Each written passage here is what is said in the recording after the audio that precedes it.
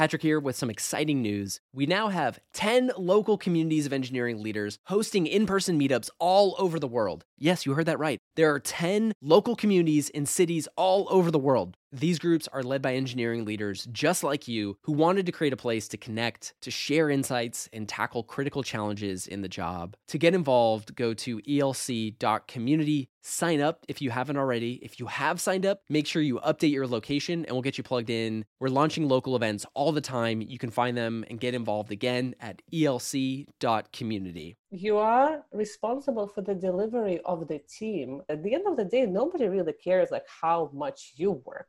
You can be working around the clock and it's not how great you are or what you produce. It stops being about you and it starts being about the function that you lead.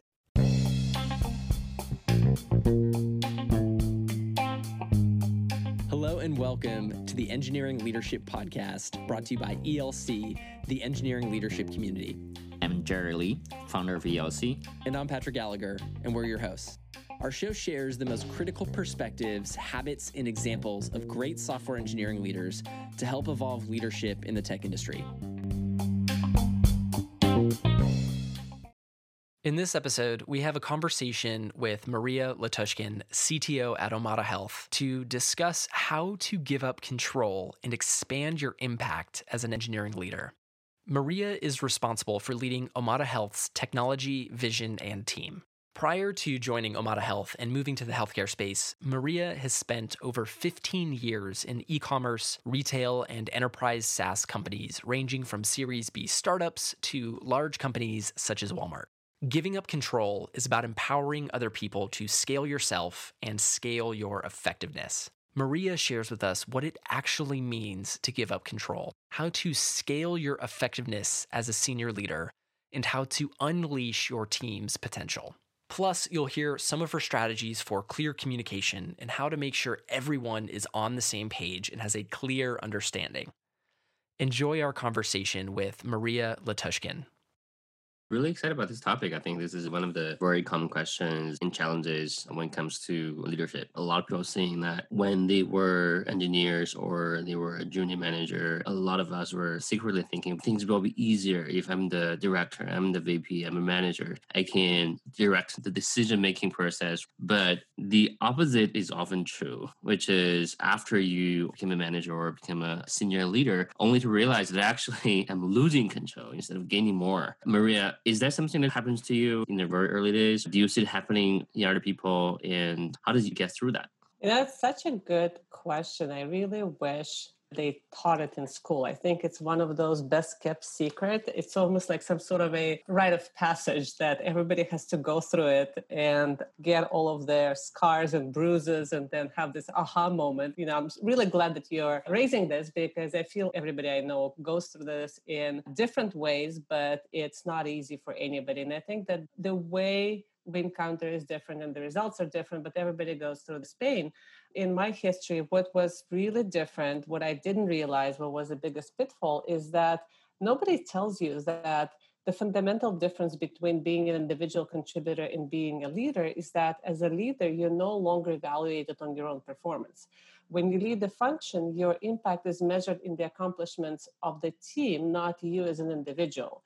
And that was something I, years later came to on my own. And it was an interesting journey. I think in the beginning, I was a horrible manager. And my only saving grace was that I really cared about the people that I led. And I think that showed. But looking back at it, I'm thinking to myself, like, oh my God, how did they put up with me? And the thing is that it's a natural pitfall. Like you're an above average professional. You are an expert in your domain. You're used to being self-reliant. You're used to provide a high output. And then you start thinking that as a manager now, it's almost like you lead a project and now you lead a bigger project. And as a manager, you're now expected to provide this output, the 10x of the output, because now you have the 10 people and you have 10 people worth of work. And I've seen it show up in different ways. Like one, I worked with the senior leader actually at that point once. The guy would just go in a corner and code. And I would come up to him once in a while and go, this team is asking for this or that. He's, oh, that's amazing. They're smart. They're going to figure it out. And I'm like, no, they actually won't. They're waiting for a direction from you. Whenever there would be a problem, whenever there needed to be something to be involved in troubleshooting, he was amazing. That was his shining moment. But the rest of the time, he was the person in the corner. And most people actually didn't even know the position that he had, that he was leading the team, like some other people from the team would start leading it because there was a void to fill. So there's one way I saw it show up, not in a great way. Mine was different. Mine was that I just felt that I was not responsible for everything and I had to do everything. And I was drowning in this to-do list that was just ever growing. And I remember this moment vividly. It was like 11:30 at night. And I was sitting there looking at all of the things that were still due tomorrow. And I haven't even started them. And at the start, I was like, we're not really winning here, are we? And I realized that this is not sustainable. Something's wrong with the picture, like something's majorly wrong, because I've gotten to a point where I realized that I can't, by working harder or putting in more of me, I'm not going to win. I need to change my approach. Then I started really trying to evaluate what are the things that are happening here? Like, where do I spend my time? What does my calendar look like? What is really important, what I should be doing. I started talking to other people and I started to try, because I saw other people seem to have sane hours and being effective, and they must be doing something differently, not the way that I was doing it. And then I realized that it's really about scaling yourself. So it's not the giving up control in the sense of you throw up your hands in the air and say, okay, I don't, it's going to be what it's going to be. I'm not responsible here. You're still responsible. You're still accountable, very much so. And you have to figure out ways where you're doing this by scaling yourself, by not doing everything yourself and having to understand everything yourself, but knowing enough and knowing the right things in order for you to be effective. And I think that's really the secret that nobody talks about. And if you unpack the scaling piece, first of all, you have a much bigger span now. And at some point, you're going to be like I was at 11:30 at night, realizing that this is it. Like, you've reached the end of your scalability. You can't work harder yourself out of this problem. You are responsible for the delivery of the team. At the end of the day, nobody really cares like how much you work.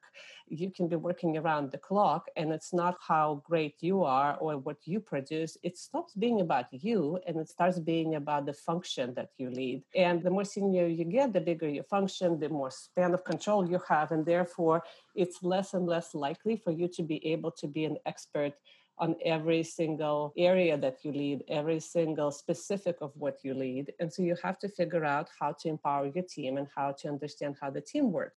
Your contribution or impact is no longer linear to the amount of hours you're putting in. If you're doing it really well and empowering people, you could spend less than 8 hours a day and achieve a lot. Or you can spend 20 hours a day, no sleep, but the team is not delivering because your personal effort is no longer linear to the outcome of the team. That is true. And I actually think at some point, if you still work in the modus operandi of an individual contributor, it actually starts hindering the team. And that is the other part, is that you're surrounded by, your teammates are probably really smart. They're probably fantastic professionals. What they're looking for direction. They're looking for context. They're looking for a sense of purpose in order for them to be the best version of their professional self. And this is really what you're supposed to be giving them in order for you to amplify their performance.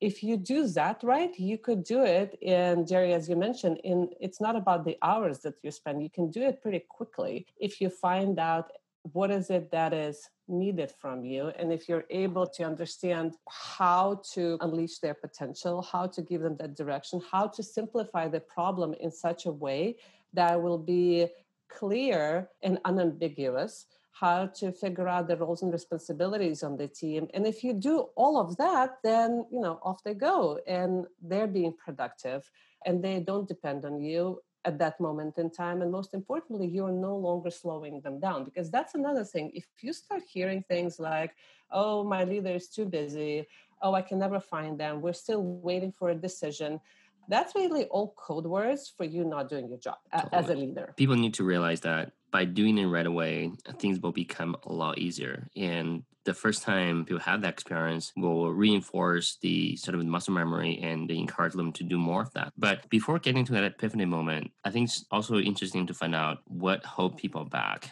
to thinking about my effort may be better spent empowering other people versus me working on a project or putting my own effort. What do you think is the factors or issues that hold people back from doing the right thing? Is that the lack of confidence or the worry that people may have a lower bar, or there may be some other reasons as well? Engineering is an interesting profession with respect to leadership because we all come up into leadership, lots of us at least, from being individual contributors, specifically in the engineering discipline that teaches precision, that teaches perfectionism to some degree.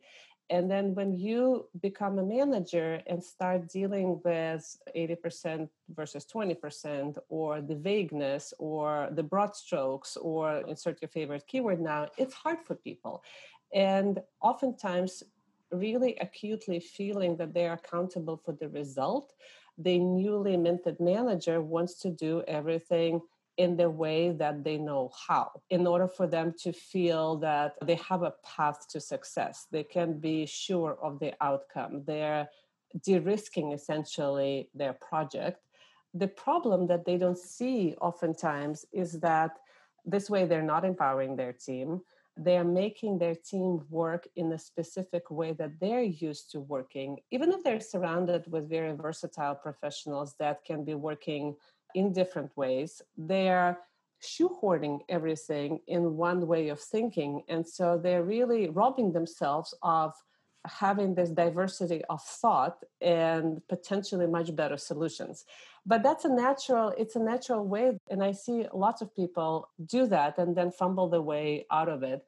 The other part is that we, as humans, we tend to gravitate towards what's comfortable.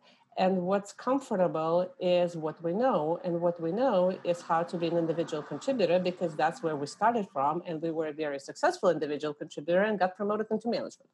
And so without a very clear understanding that you actually are entering a very different job, people tend to think that, okay, I'm just going to do the same thing that I always did, only faster, better, and more of, and with other people. And maybe at the end of the year, I need to write their performance reviews, but we will figure this out later because it's not the end of year yet.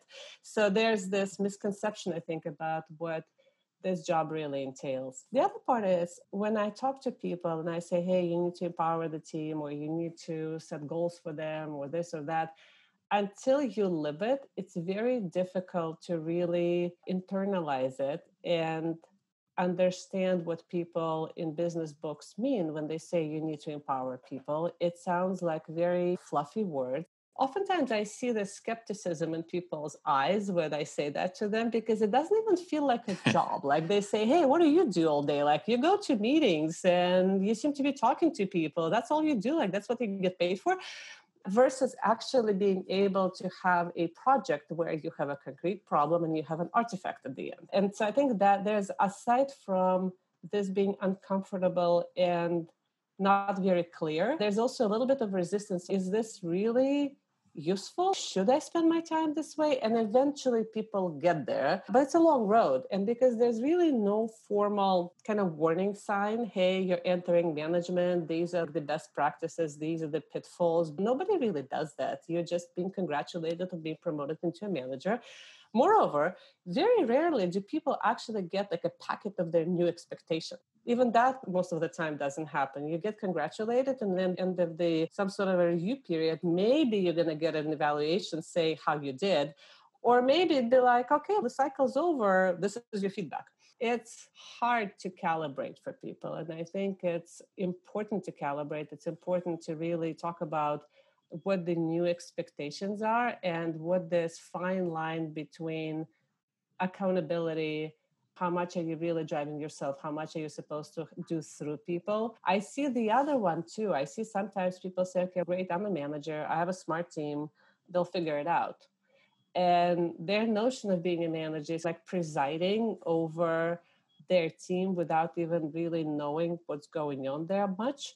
And that's the other one. That's the other side of the coin, where people say, I don't want to be the micromanager. I don't want to tell them what to do. And they let go too much to a point where they actually just drop things. The end effect is the same. People don't get the direction. People don't know which way to go. Some people start filling the void. Some people just start floundering. And at the end of the day, The warning signs may take different forms, such as people quitting all of a sudden, or projects slipping all of a sudden, or peers of this person saying, hey, do you know what's going on in your team? And God forbid, eventually their manager going, okay, let's sit down and talk about this. But the actual golden middle, the balance of figuring out how to be accountable, how to know what's going on without being a micromanager, without feeling you need to have all information, like that's the trick. It always takes a major failure or burnout before people can realize, okay, what I thought was wrong, and I probably need to try something different. And a lot of times I was seeing people really have the good intention by working long hours and working on the things themselves.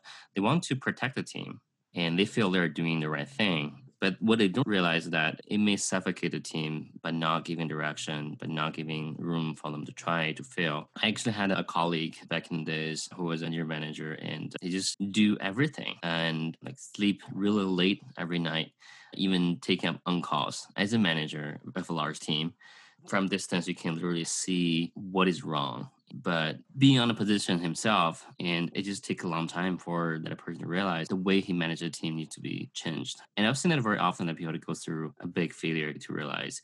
Is that something you personally experienced yourself as well? Or you are ahead of the curve that before a major burnout, realize that I need to using the right way to manage a team? It was never this spectacular event that was so horrible I can make a good story out of it. It was little things. And my biggest realization was I was a senior leader at that moment. And I was talking to somebody, I was trying to get them to come over to my team, and also as a senior leader. And the person said, Maria, let's talk about your management style. Oh my goodness, let's talk about my management style. Like, that's interesting. And the thing that person told me was so interesting to me. And granted, last time we worked together was a long time ago, and I was actually a first line manager. And that's how I realized how I showed up. I was really great at protecting people. I was really great at picking up the slack. I actually wasn't micromanaging them, but I was always catching stuff. And by catching stuff, I really never let people fail safely. Therefore, they never had the chance to grow. So they had their own achievements. But in terms of professional growth and how to become stronger professionals, stronger engineers, because I wasn't letting them fail, because I wasn't letting them getting their like minor cuts and bruises, there wasn't as much of professional growth for them. And that was a very interesting realization for me. That was the moment where I was like, okay, it's great to hear, because I was in a different setting then and my job was different. And the people that I would manage were already more seasoned professionals, just because I was a more senior leader. But I took that with me and thought about the ways that I can actually think about my day-to-day job as a playing field for figuring out ways for all of my team members, regardless of how senior they are, to grow and to gain more skills. Like, what would be the next thing that they could take that would stretch them a little higher and a little higher and a little higher, even if they're already completely amazingly seasoned professionals, because there's always something that we can learn. There's always some direction we can stretch ourselves, some more ground we can cover. And so now that was probably the most useful piece of advice unintentionally that I've ever gotten. And I really changed the way I manage now. So you mentioned you give up people's opportunity for greater professional growth by not letting them fail safely. Are there other trade-offs that happen or things that you give up when you try to maintain too much control? At some point, you just can't do it. And that was like my feeling at that 11:30 at night, where I was like, this is it. I can't take it. There's not enough hours in the day. So there's that. The other part is you don't get diversity of opinions. You don't get the diversity of solutions, because the more you do yourself, the more everything is done your way. And there's always better ways. You also don't grow as a professional yourself because you just continue doing things your way. And so what I also realized, for me, it was, I'd like to say that I'm like so evolved and so smart, and I just figured it out that this is a better way to manage. With me, what happened is that I started picking up areas where I actually didn't have the expertise, and I couldn't be the person with all the answers just because I didn't have the expertise. And that taught me to listen. I had to listen because I had no answers. And then I realized that even when you have the answers, Even when you think you have the answers, and 9% of the time you probably do have the right answer, that 10% is what is a gift, because that 10% does two things. It enriches you. You learn something new. I found so many different ways of doing things by just listening and seeing what people come up with.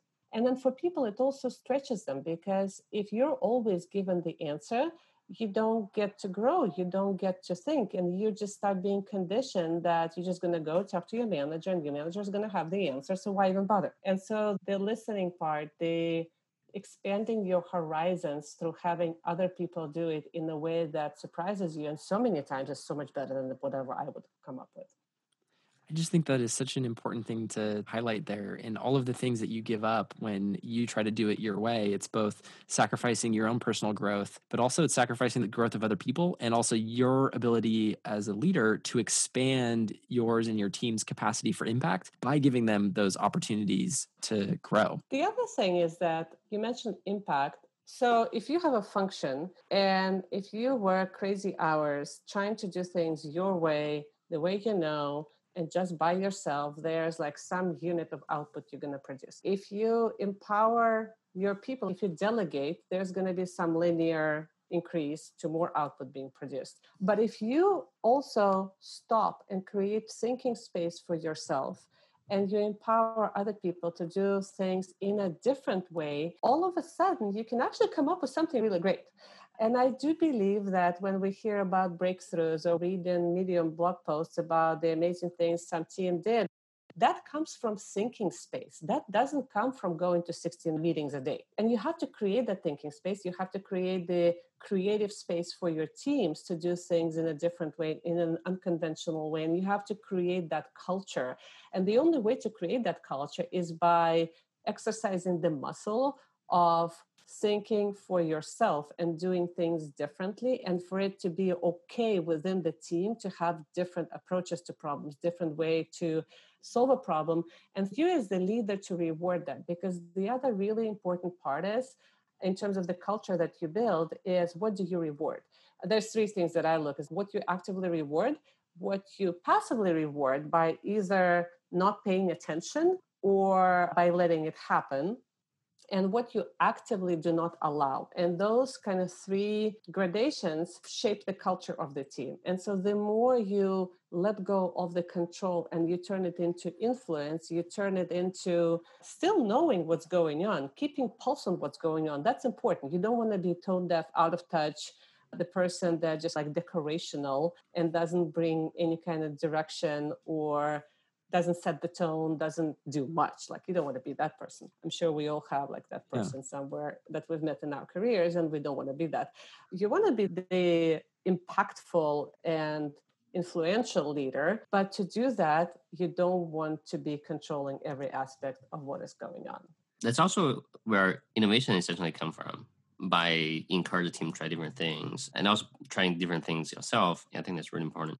Patrick here with some exciting news. We now have 10 local communities of engineering leaders hosting in-person meetups all over the world. Yes, you heard that right. There are 10 local communities in cities all over the world. These groups are led by engineering leaders just like you who wanted to create a place to connect, to share insights, and tackle critical challenges in the job. To get involved, go to elc.community. Sign up if you haven't already. If you have signed up, make sure you update your location and we'll get you plugged in. We're launching local events all the time. You can find them and get involved again at elc.community. I want to go back to an earlier point you made that is a major factor preventing people from giving up control. How people used to manage or perceive their performance. As I see, that's tied directly to the feature delivered, the problem you solved. But as a manager, they feel, even though they spend a lot of time meeting people, having right conversation, and making impact, but they don't feel that way. They feel like, I didn't do anything. I just have a bunch of meetings. But I think that perception is also a major factor preventing people from doing the right thing. Can you share some insights on that as well? Yeah, I actually went through the whole spectrum. And I remember early on, a really smart person told me, that person was a senior leader. I was like a junior VP. And the person told me, it's like, I understand your struggle because it feels that all you do, there are days when you feel like all you do is, you made a phone call here or you sent an email there. That was like back in the day when phone calls was a big thing, where you had a meeting here and you go home thinking, I didn't do much. And the person's like, Maria, your job is no longer like how many projects you do or how many documents you write. It's actually about empowering people. It's communicating, setting the vision, it's communicating the vision, it's making sure that people feel invested in what they do, and then they produce that document. And I had that moment of disbelief. I'm like, really? That's what the job is? Interesting. I'm like, how do you then measure the success? And the person, sometimes it's instantaneous and sometimes it takes months. And I still remember like that day when I heard, and this is really interesting because I do think I will have to rethink how I measure my own success. It's not what I've accomplished at the end of the day, but I still need to figure out ways to measure it. And that was the moment when I realized that all of the things that people talk about OKRs, and when they say, okay, I need to set objectives, I need to figure out key results, that was the moment when it clicked for me, as in that's why they matter, because sometimes you start working on something today where you're going to see the end result at the end of the quarter. And in order for you to know whether you're going at the right pace and in the right direction, and if others are going with you, this is the vehicle by which you break down the problem, simplify the problem, and then are able to create those mile markers of sorts where you're going in the right direction. And if you have, imagine you're walking like a trail and you have all this equipment with you, and at some point you're tired and you have to give something up. Like, how do you prioritize what's most important, what's least important in the world of goals? What is this one goal that you need to hit versus 5 other ones that maybe it's okay to miss? And then you communicate. And then you also need to make sure you communicate this vision, you communicate the different pieces of the problem that you broke down. And then you also, really important is to understand whether people actually heard the same thing you were trying to say. That's another big aha moment that I had, was when I realized that just because I said something doesn't mean that people got it. And it also doesn't mean that they've interpreted it the same way. The way I learned this is I was sitting in a meeting and I couldn't understand why, like, there's a bunch of really smart, really well-wishing people and we just don't get anywhere. I'm like, what is going on here? And there's a couple of things. And I started asking and asking. And then finally, it's like you're pulling a thread. Finally, I understood that we had a bunch of problems. There was one where everybody thought it was somebody else responsible for it. They would have done it, but they were thinking somebody else is doing it. Okay, Maria, lesson number 1, you should be really explicit about who the owner is. There was another problem. They were like, oh, was that for this week? Oh, okay. And they would have done it, but they didn't realize that just because I didn't say when I wanted it, that didn't magically, translate in their head into certain deadlines. So being explicit by when you want things is actually not micromanaging, it's setting expectations so that people can prioritize their own work. There was another moment of what was the artifact they weren't sure. So being explicit about what is it that you expect. And also, especially when you work with high-level people, with sophisticated people, sometimes they have a different way of doing something, and maybe the artifact, what they were going to produce, is actually better than what you wanted them to produce. So checking back and seeing and giving some freedom, as long as the expectation on, like, in general, are clear of what we're trying to do here, they might have a different how. They might have a different way of accomplishing the same thing that is, in my experience, much often is better than what I had in mind. And so we figured out when things are due, who's responsible, what is it that we are going to produce. And they would talk to me about how they were going to go about it. Things gotten so much better. When you were confirming people's listening, is there a specific question you do to make sure that everybody's on the same page and heard the message that you were trying to communicate? It depends on the subject. It's a great question. Sometimes I send follow-up notes and I say, hey, this is, depending on how official we are, like how big the meeting is or whatever else. Like sometimes it's formal follow-up notes. Sometimes it's something to just acknowledge, this is what I think we're going to do, and then have people react to it. And so what happens is they either react to it and say, oh, this is not what I heard, And then that starts a very good conversation. Or they have something to then come back to and have almost as their list of things to do, right? So there's that. Sometimes I ask people how they would go about something. So I'd say, hey, this is our new goal. Tell me more about your mile markers. Tell me more about how you're going to go about it. And when they start describing their process, you start seeing if they really heard what you said. I think, especially when you're talking about giving people freedom as long as the expectation is met, I really appreciate the phrasing of those two questions in that you're not trying to micromanage and be like, are you doing the thing that we talked about? But it's more so, here's what I think. What do you think? Or how would you go about something, to get a sense of their process? And it gives people the freedom to answer and to then have ownership over that response. The other thing is that, speaking of freedom, what I think is really important, you do want people to fail a little bit, because that's how they're going to get those cuts and bruises.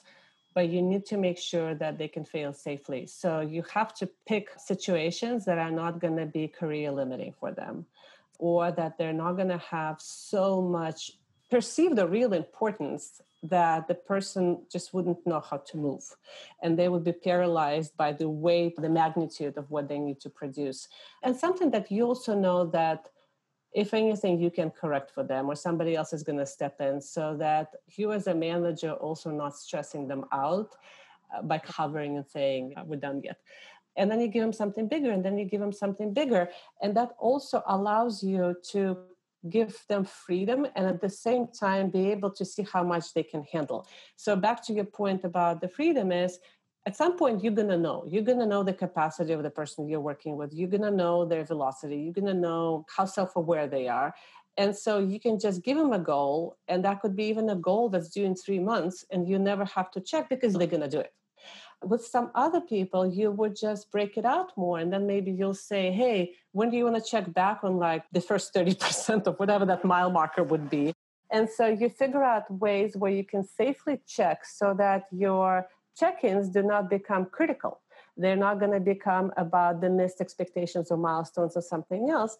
They're going to be more of being able to see if we're in the right trajectory. And that will also create the psychological safety for the person to come to you more and for you to discuss that project a little bit more than if you are that manager that always criticizes and always says you missed something again. This is essentially how you're still going to maintain a certain level of control that are necessary as a leader to own the outcome of a major project or a major initiative by understanding the people in the team, what's the capacity they have and how they do things.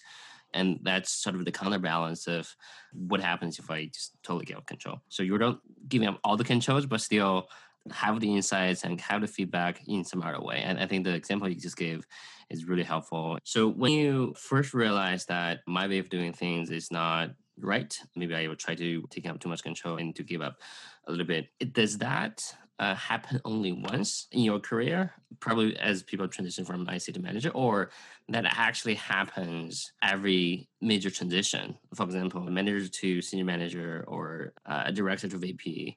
I never really thought about it, but you just made me think about something interesting. I don't think it's necessarily the control as much as your own personal identity. Like you have been you've been good at something, you've been rewarded for it. There's a certain association of self-worth to something in how you drive results, in how you achieve success. And every time you go to a different level or your job becomes slightly different, that is no longer not only sufficient, sometimes it's not what you're supposed to be doing.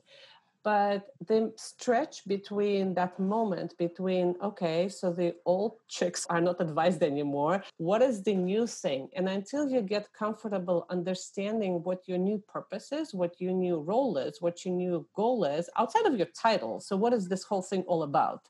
That is the uncomfortable moment. And it definitely happens to me every time. The only thing that with age and experience that has changed is how long I spend in this uncomfortable, weird moment. Like I strive to get it to maybe one weekend. We're still working on it. But the idea is that you're trying to minimize it and you're trying to have enough understanding about what you're supposed to be delivering in your new phase, in your new state faster. And that will allow you to then starting to let go of the previous things that you were rewarded for. What I try to do now for my leaders is I try to explain whoever I identify as somebody who I would like to grow to the new stage.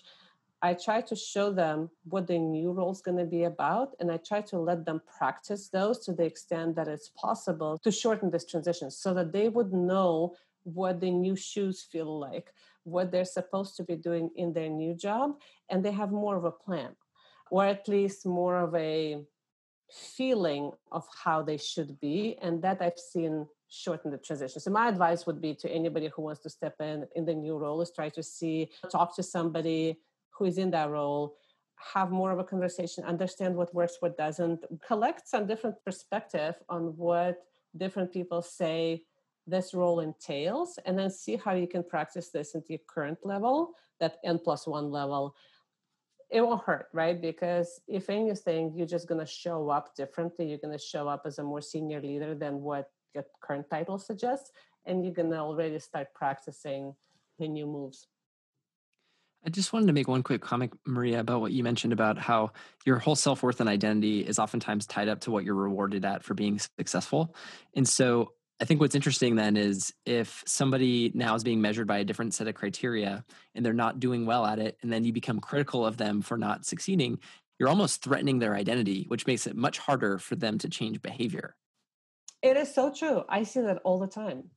That was actually the number one reason why I started over-indexing and creating career letters with explanations of what's expected and grooming people into their new roles beforehand, because I really don't want to have this conversation with somebody who was 5 minutes ago was successful and 3 minutes ago was rewarded and 2 minutes ago felt so great about themselves, and now you're like, yeah, that's not what you're supposed to do here, but you never told them what they were supposed to do, or you said it in such general terms that it really meant nothing to them. And so grooming people into it and making sure that it's like super clear what's expected.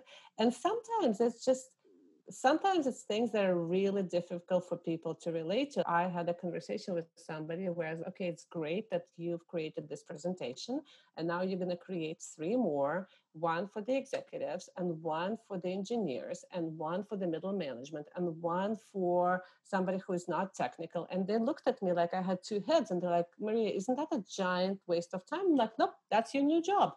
Because now you have to make sure that you're able to speak to people the language that they're going to be receiving information in. And if you're going to come in with the same message and the same format and talk to different audiences, it's not going to land.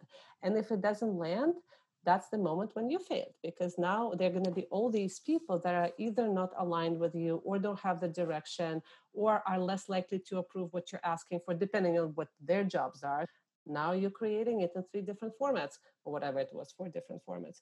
And that's the moment where you really have to spend time explaining why, because otherwise it does feel like you're asking them to do something that's just a giant waste of time. I wanted to call out one thing that you had mentioned right there that I think is so important. It's the idea of speaking to people with the language that they'll be able to receive the information. And that, like, I think underneath all of this in communication, to do that is so critical to everything that we're talking about. Yes, I'd say that the 2 things I've listened that might feel counterintuitive is, one is this communication, and then the other one is listening. You as a leader have so much more impact, but so much less ability to find the time to spend with the people to produce this impact. What do you have? A town hall here and maybe some department meeting there, depending on the level that you have. And so making the best out of the moments that you have with people, being really clear in how you communicate and create those messages and communicate the messages, and also listening, not just for the things that people are telling you, but the things that are not telling you, listening for the pauses in the conversations, the words that people use, how different people describe the same situation. This is gold. I often ask the same question to like 5 different people, and then I try to weave a narrative, and it's almost like having 5 different lenses pointing at the same landscape. And that allows you, first of all, much more connected to your team and peers and anybody you work with, but also not to be tone deaf or like one-sided in how you perceive the facts. You mentioned a few things people can do to give up control and empower the people. Are there other things that you can share with the audience what they can do? What people can do to empower the team? Yeah. I think being very clear on the outcome you expect and why you expect that and how that's going to create the impact. We all work hard, and now in shelter in place, it's more isolating, it's more difficult, things blend one into another. And so when you ask people to do something, being mindful of the fact that this is yet another thing that they're supposed to do, you want them to be excited about it, genuinely, and then they're going to bring their A game. And so connecting the dots for them in how what they're doing, the outcome you're expecting, how that outcome is connected to the bigger impact for the company, that's important. I would over-index on this. One of the two things is going to happen. Either you're going to realize that what you're asking them is not important, so there you go. Now you don't have to ask them to do this. Or you're going to believe in it yourself and then being much more effective in communicating why that's important. And also creating psychological safety for them to bounce ideas off of you, to talk to you about how they might get there so that you gain confidence in them being actually able to get there. And then for them also to have confidence in their way being at least good initial steps, or maybe they're going to describe the whole way to you. And then there you go. Like then they can go off on their own and do wonderful and amazing things. And then feel also safe and welcomed to come back to you with either questions or course corrections or anything else. And now we covered a lot about why it's important to give up control, and it's okay to do that, and how to do that. Before we wrap up, I really want to also touch on how it feels now that you have been ghost represented so many times and see other people doing that. Is that horrible to lose control? How do you feel? Do you feel liberating or what? It's interesting you say this. I don't feel like I'm losing control. I think that I'm letting go.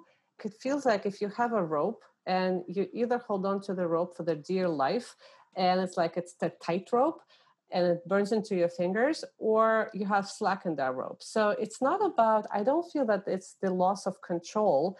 It's this feeling that you still got the rope, but there's slack in the rope. It doesn't hurt your fingers. And if need be, you can always make it tighter and you can always get there. So the trick for me is always knowing enough kind of on the surface to know where and when you have to go deep. Professionally, it's important to be able to go deep. You don't want to be deep all the time, but you need to know when to go deep. The trick is to go deep about 5 minutes before other people notice that you should have gone deep. And then you're okay. Like you never want to be 5 minutes after others notice.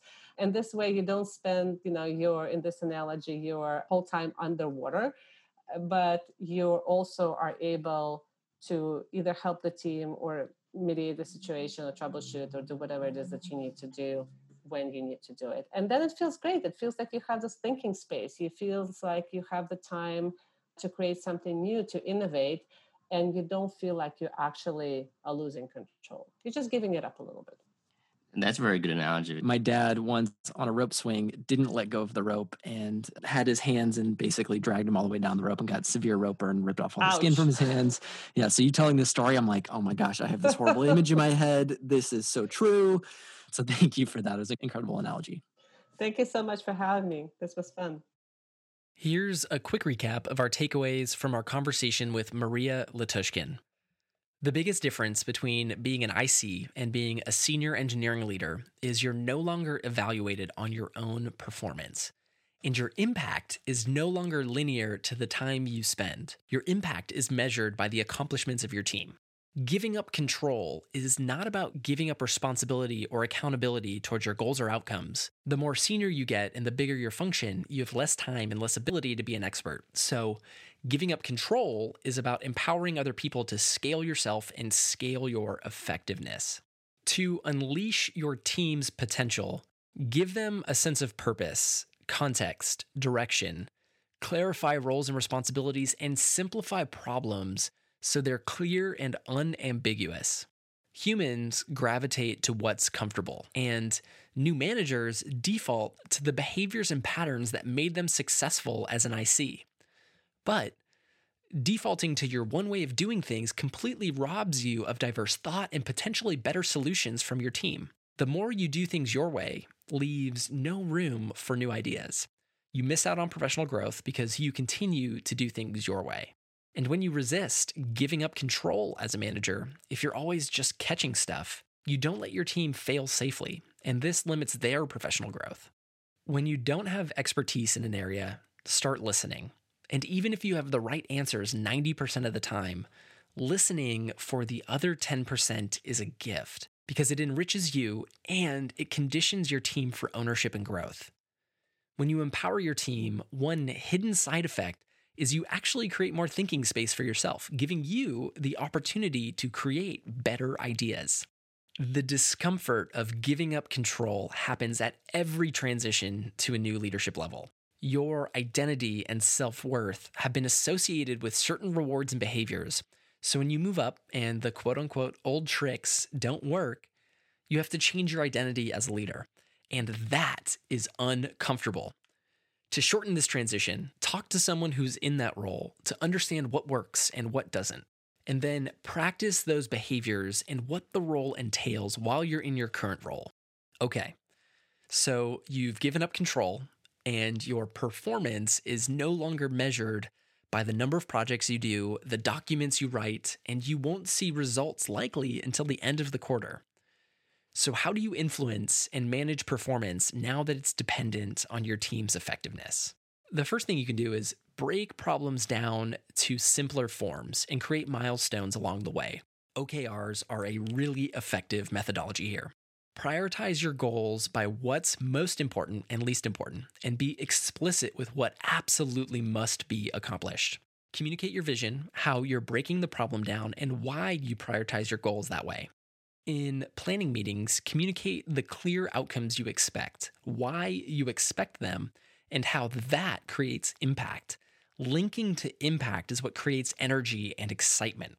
And make sure you leave that meeting with explicit owners, clear deadlines to help prioritize the work, the specific artifact to be produced, and then give them space and freedom with how they'll accomplish the goal. This will likely lead to a better result than what you had in mind.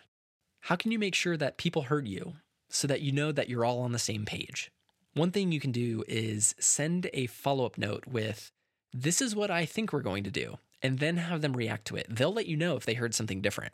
You can also get insight into their process by asking them questions like, "Tell me more about your milestones. Tell me more about how you're going to go about it." They'll then describe their process, and you'll be able to see if you're aligned or not. Listen not just to what people tell you, but also to what they're not telling you. To get a general pulse, Maria often asks the same question to 5 different people to get a better picture of what's going on in her teams. And if you've properly empowered your team, make your check-ins about trajectory, not criticism. This environment creates psychological safety. They'll come to you more to discuss the project. Giving up control is about empowering your team and unleashing their potential.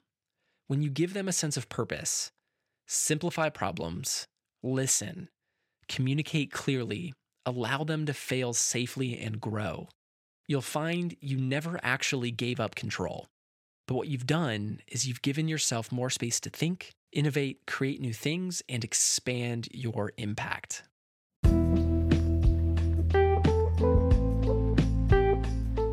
We'd like to give a special thanks to Mesmer, the exclusive accessibility partner of the Engineering Leadership Podcast. Mesmer's AI bots automate mobile app accessibility testing to ensure your app is always accessible to everybody.